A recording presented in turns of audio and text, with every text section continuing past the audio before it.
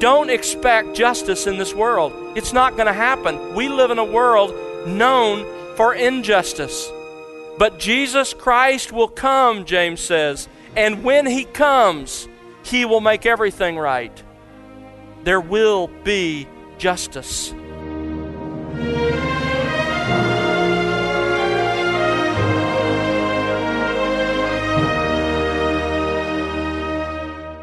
Welcome to The Word Unleashed with Tom Pennington. Tom is pastor-teacher at Countryside Bible Church in Southlake, Texas. Hello again, I'm Bill Wright, and today Tom continues his current series with part 2 of When Life's Not Fair. Think for a moment. Have there been times in your life when you felt that life was unfair? Well, you're not alone. Life is full of moments when the idea of fairness is put to the test. Just look around you. The world is full of shocking and heartbreaking injustices. You may think there's no hope, no way to cope with the sense that something wrong has not been righted, and that those hurt by an offense have not received healing. But as Tom will examine today, the Bible reveals a way for you to patiently endure life's injustice now while looking ahead to future justice.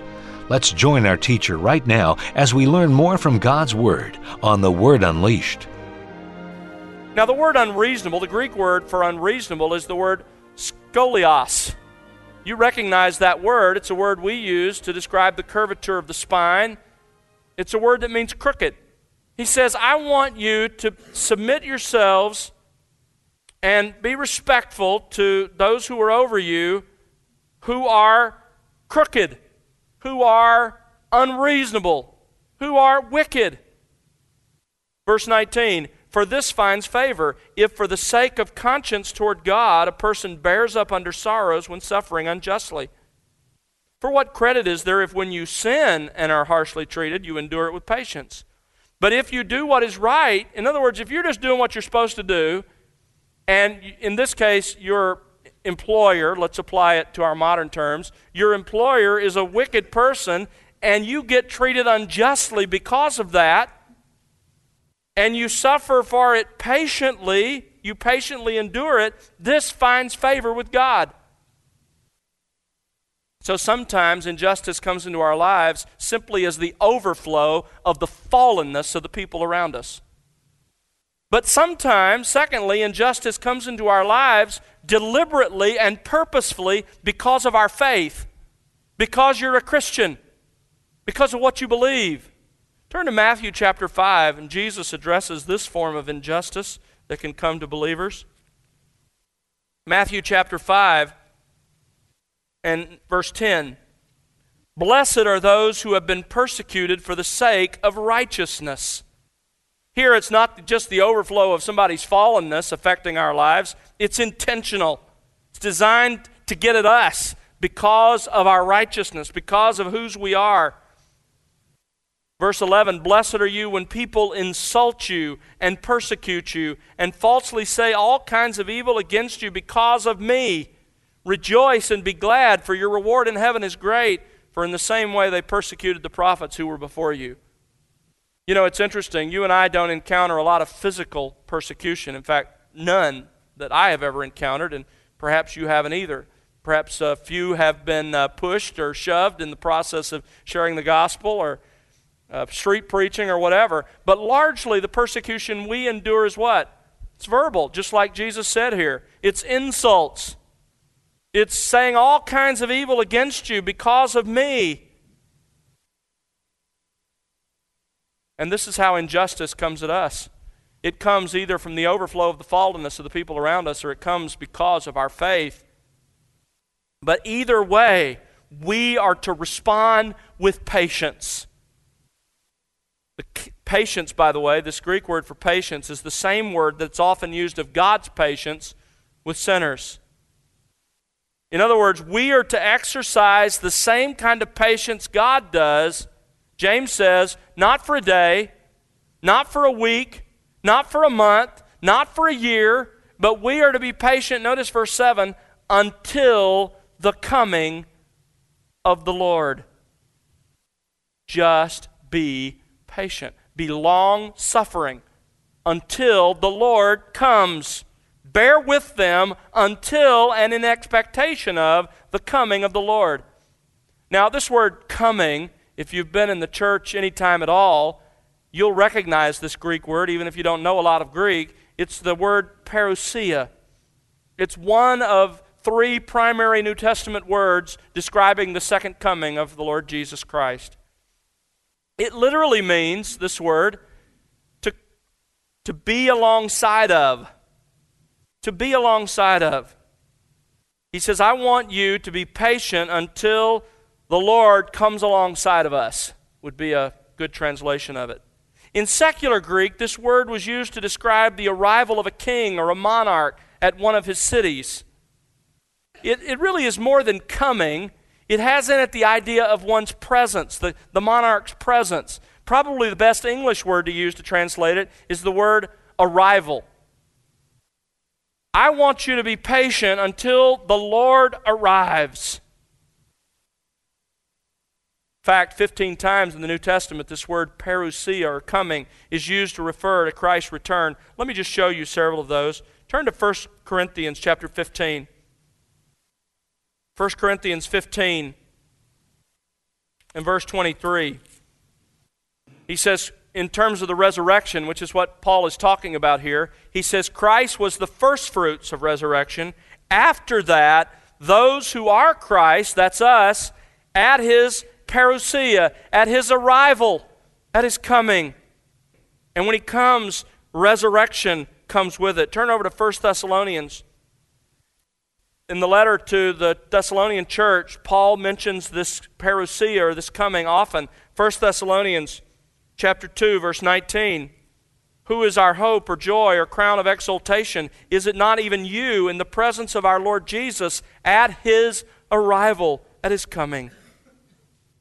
Chapter 3, verse 13. He says, I'm praying that God would establish your hearts without blame in holiness before our God and Father at the coming of our Lord Jesus with all his saints. Chapter 4, verse 15, here's the most well-known usage of it. For this we say to you by the word of the Lord, that we who are alive and remain until the parousia of the Lord, the coming, the arrival of the Lord, will not precede those who have fallen asleep.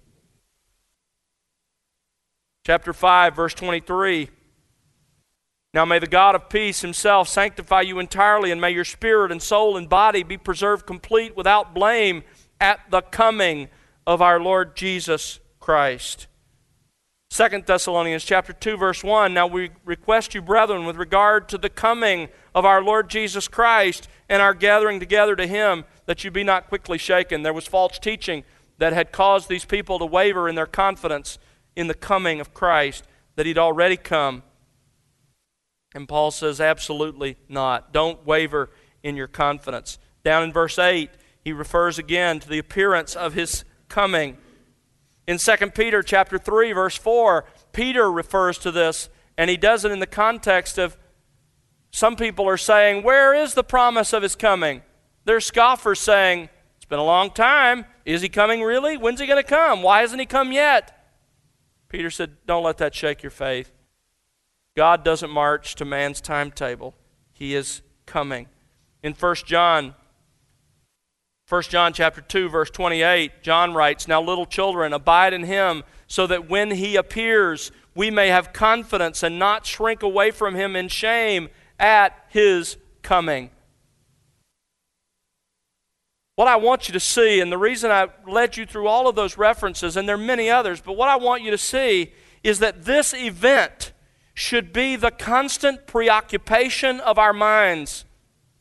Are you aware that some nearly 2,000 times, 1,835 times, the second coming is referenced in Scripture? 300 times in the New Testament. That means 1 in every 13 verses in the New Testament refers to the second coming of the Lord Jesus Christ. The Puritan John Trapp said, This is pinned as a badge to the sleeve of every true believer, that he looks for and longs for Christ's coming. Martin Luther wrote, I preach as though Christ died yesterday, rose from the dead today, and is coming back tomorrow. Is that how you live? Is that how you embrace the truths of the Scripture that we so love? You really think of Christ as having died yesterday, being raised today? It's so much a reality to you that it's as if it happened today and you're anticipating His return tomorrow? We are all to live our lives looking. Turn to Titus chapter 2. Titus chapter 2. Many years ago, when I first discovered through the instruction of one of my professors expository teaching and preaching, really the first time I had ever attempted to do it, it was this passage that I came to and first taught with those new tools that I had been instructed in. I love this passage. Titus chapter 2, verse 11. Paul writes to his young son in the faith, "For the grace of God has appeared." This is probably grace incarnate, a reference to grace coming in the person of Jesus Christ. He has appeared, bringing salvation to all men. That is, He has made salvation available to all men. Now watch verse 12. It focuses on us. Instructing, this grace that has come in Christ teaches us, that is us who've come to embrace that grace, who've come to enjoy that grace instructs us to deny ungodliness and worldly desires, and it instructs us to live sensibly, righteously, and godly, looking. Verse 13. In other words, the grace of God brought to us in Christ instructs us or teaches us to live looking. Looking is a verbal. It's not a main verb. It's modifying, rather, the main verb, in this case an infinitive. We have been instructed to live looking. Is that how you live? Is that really? Think for a moment. Ask yourself this question. Do you really live day in and day out as a Christian looking for the return of Jesus Christ? He goes on to say, looking for what? Looking for the blessed hope and the appearing of the glory of our great God and Savior, Christ Jesus. That's what grace teaches us to do, to live here in this present age looking. I have to tell you, I hate to admit it to you, as I search my own heart this week, I cannot honestly say before the Lord that I live my life consistently looking. You see, in our culture, in the Christian culture here, heaven is not a popular topic. Why is that? Why don't we have songs about the second coming of Christ and about His return and about heaven? Why don't we long for heaven like Paul did? Well, I think one of the reasons is the difficulties of this life make believers long for heaven, and we frankly have it pretty good here.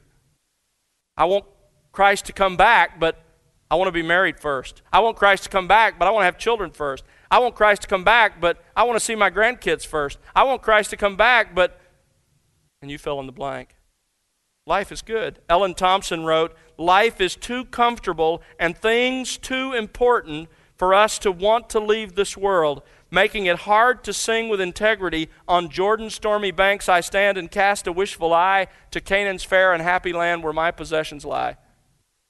We can't sing that with our hearts. But let me tell you, when people are hurting, when they've lost a family member, when you hear that a child has terminal cancer, when a family has been destroyed by divorce, when a person ages and their body begins to literally decay around them and fall apart so that living is effort and trouble and work, heaven and Christ's return begins to have a new and a fresh luster. James says, "Be patient until Christ comes." You see, suffering people long for the presence of Christ, their King. Here's the point. Listen carefully. Here's the point James wants us to get.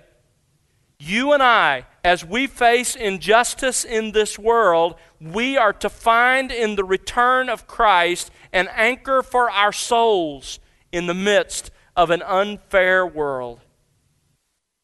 Now, to help us understand his point, James uses an illustration. Look back at James chapter 5, verse 7. The farmer waits for the precious produce of the soil, being patient about it until it gets the early and late rains. Now, an agricultural society like that of the first century in James' world, they would have immediately understood this.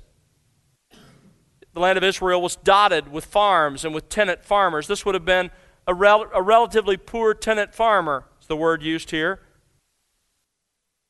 What does a farmer like that live for? The precious produce of the soil. In other words, the harvest. That's what he lives for. But if he wants to enjoy the harvest, he has to what? He has to wait. He has to be patient. He waits, being patient about it, James says. He has to be patient. Before he can enjoy the produce, a lengthy process has to take place that includes even the right kinds of rain. Here it's called the early and late rains. Again, a person from Palestine, the land of Palestine, which all of these people were, they had originally been in James' church in Jerusalem, now they're scattered because of the persecution, they would have understood this. But let me give you a very brief geography lesson so you understand this land. In Israel, there is little to no rain from June through September. Then, beginning in late October and early November, they get what they call the early rains, usually in a series of dramatic thunderstorms, downpours. And these wet the soil so that the farmer can come and plow that what was hard ground. Now it's been wet and it's pliable, it's open to the plow, and he can prepare the soil and he can sow the seed. That's the early rains. Over the next couple of months after he sows, between December and February, the land of Israel gets 75% of their annual rainfall.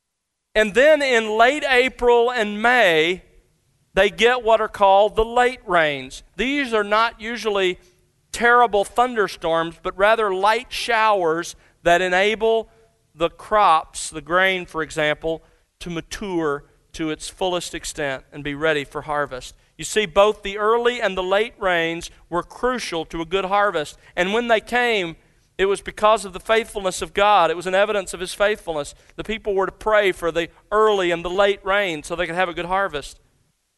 James' point in the illustration is that reaping a harvest requires time and patience. It started with the early rains in October, and you didn't see any harvest until the next summer. That's exactly the perspective we need when we're treated unfairly. Just be patient. But I think James chose the picture of a farmer and a harvest for a very particular reason.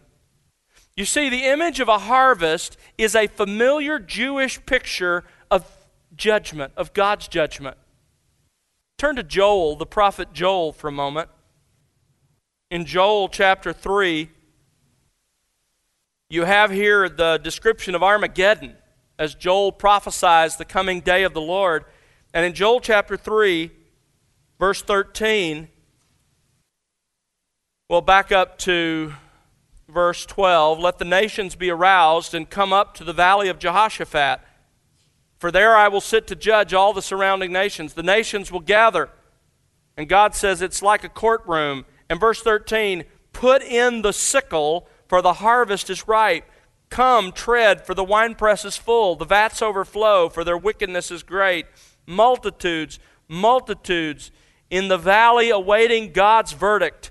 For the day of the Lord is near in the valley where they await God's verdict. Here, judgment, God's judgment, is pictured as a harvest. And when you come to the New Testament, you see the same image.